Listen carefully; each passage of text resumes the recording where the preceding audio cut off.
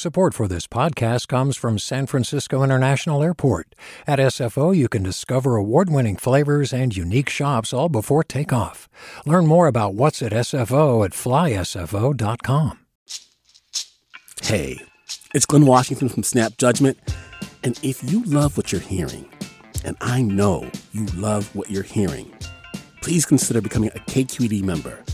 Get special access to cool events, behind-the-scenes footage, and so much more. Plus, you'll sleep better at night knowing you did your part for the community you depend upon. It's in you. Please be in it. Visit donate.kqed.org/podcasts to sign up now. That's podcast with an S. Thanks. From KQED. Good morning. This is the California Report. I'm Saul Gonzalez in Los Angeles. The coronavirus has killed more than 13,000 people in our state since the pandemic began.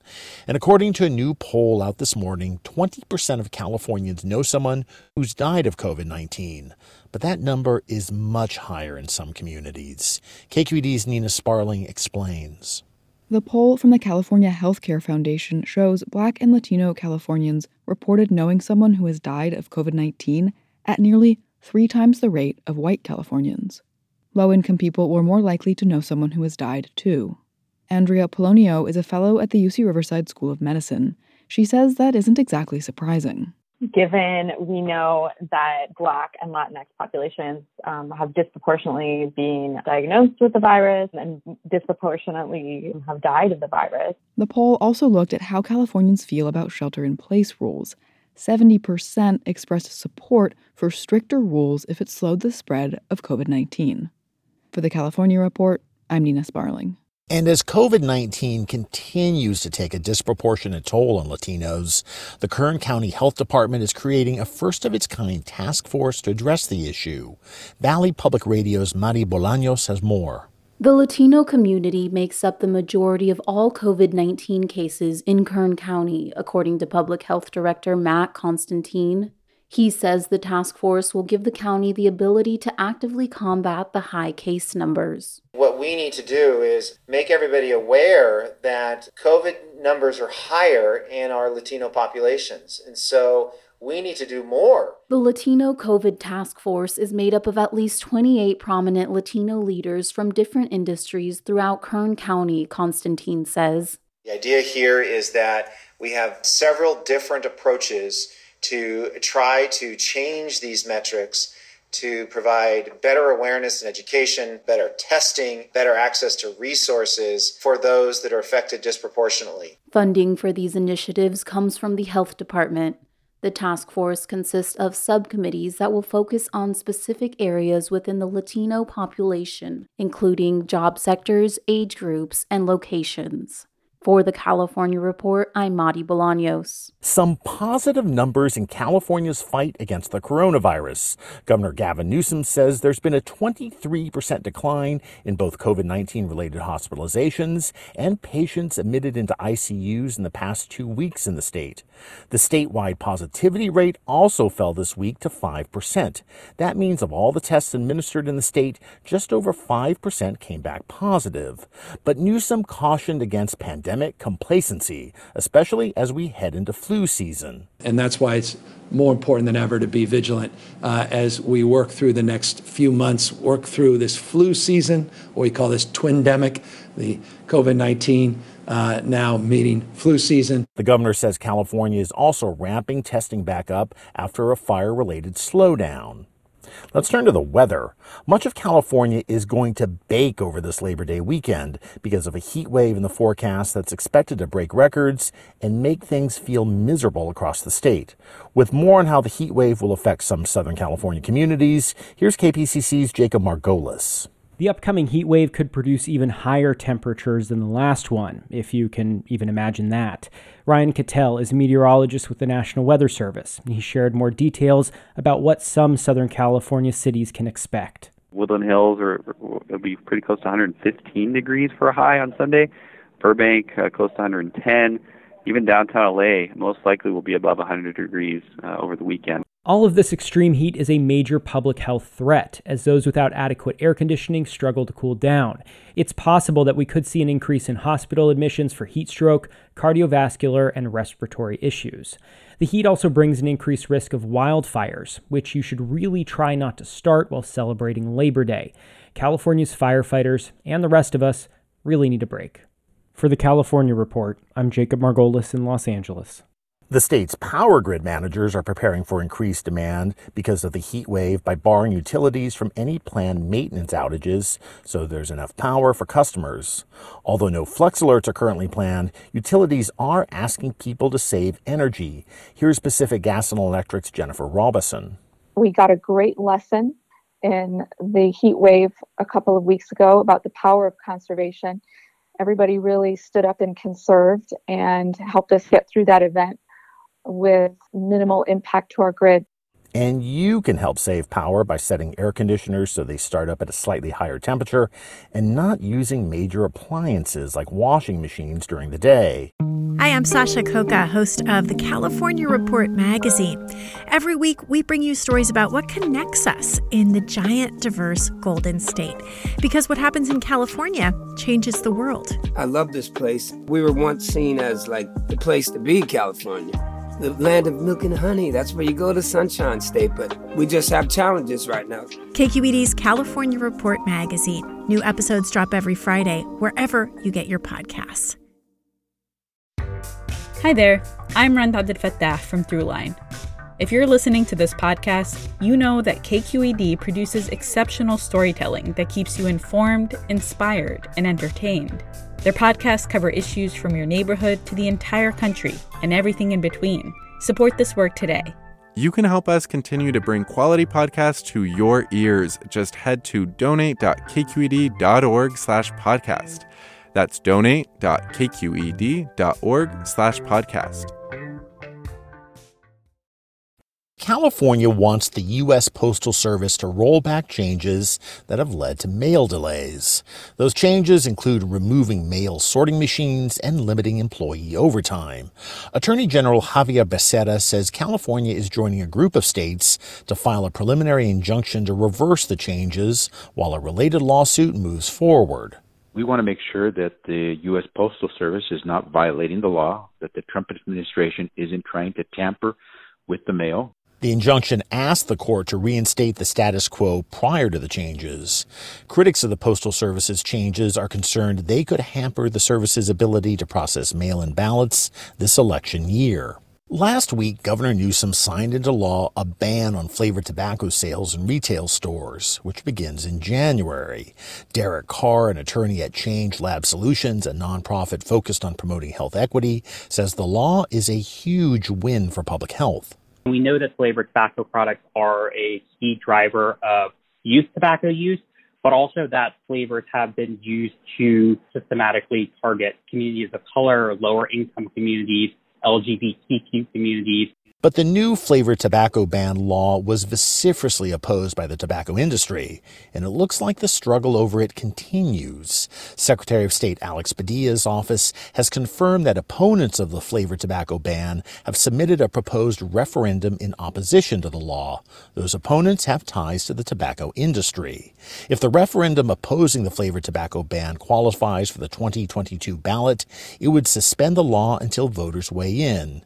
It's also another example of an industry turning to a referendum when it doesn't get its way in the state legislature. One anti-tobacco activist called the move a, quote, despicable tobacco industry ploy. Let's turn back to the coronavirus. Most students in the dorms at California State University Chico have until Sunday to find a new place to live. This comes after an outbreak of the coronavirus on campus. Now, one student is wondering if staying at the university for online classes is really worth it. KQED's Michelle Wiley reports. When 18-year-old Katrina McGuire moved into her dorm at CSU Chico in mid-August, she was looking forward to the traditional college experience. Her final semester of high school had been interrupted by the pandemic. She ended up finishing the school year from her home in San Francisco's Sunset District that she shares with her parents and 5 siblings. And it's a tight squeeze. I don't even have really a functioning desk. She was ready to have her own space.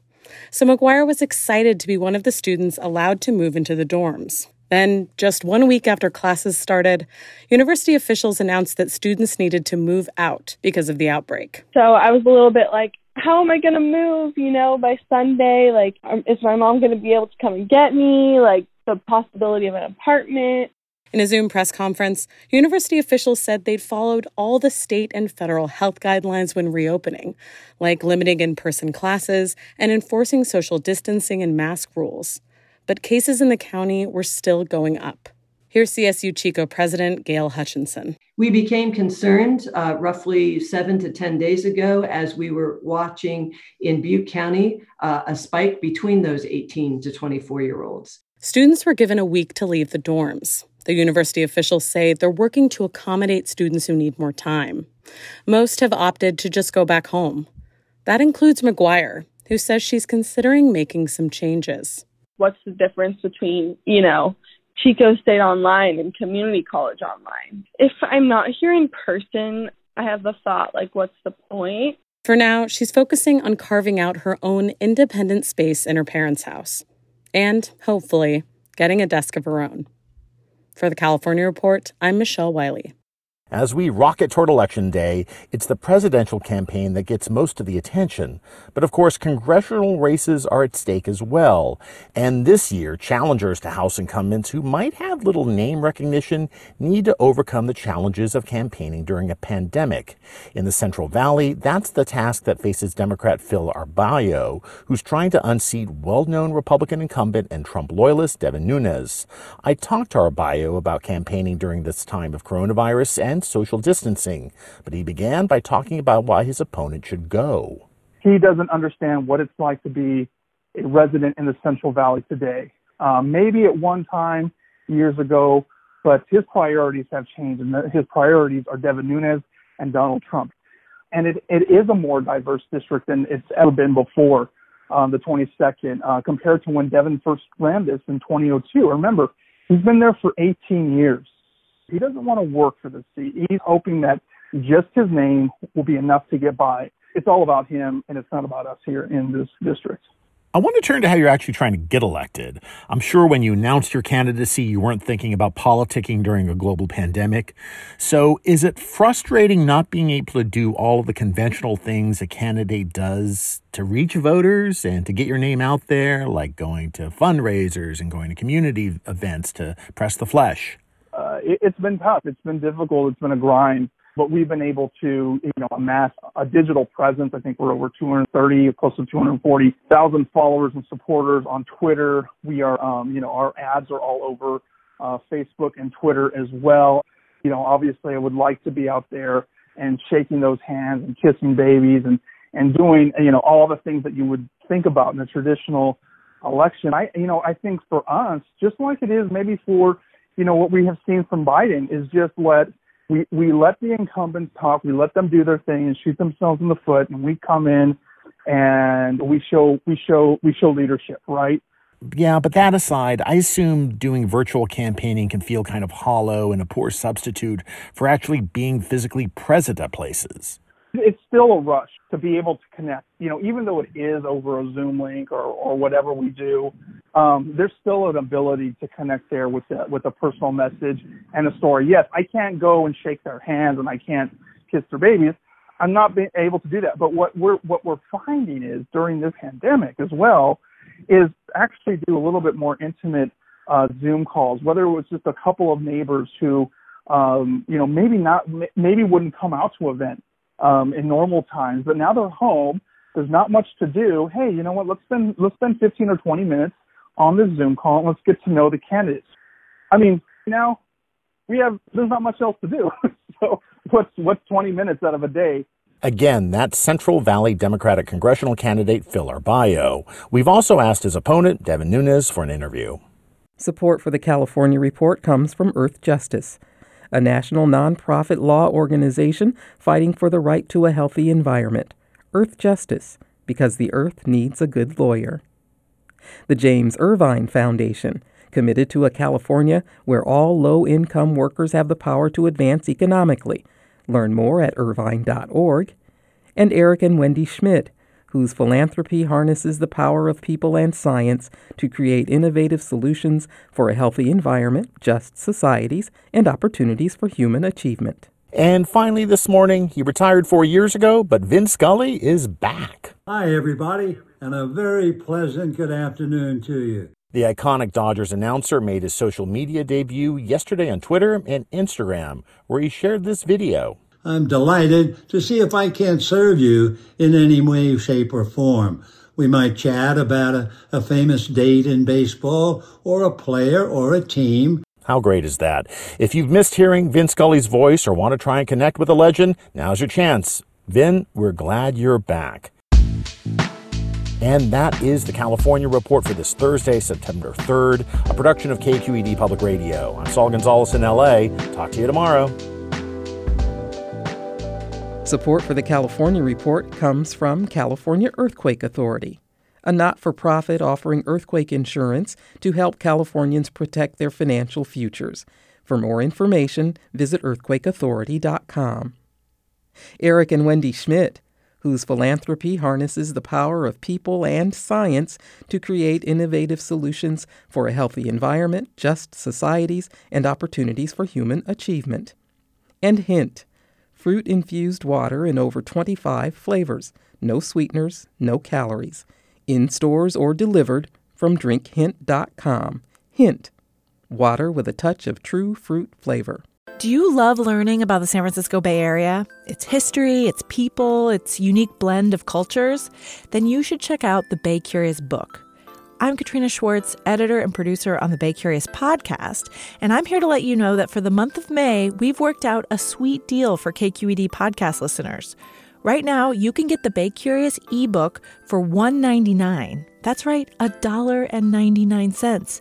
Just search for Bay Curious wherever you get your ebooks or find a link in our show notes. This offer does expire at the end of the month, though, so you'll want to act on it fast. Happy reading!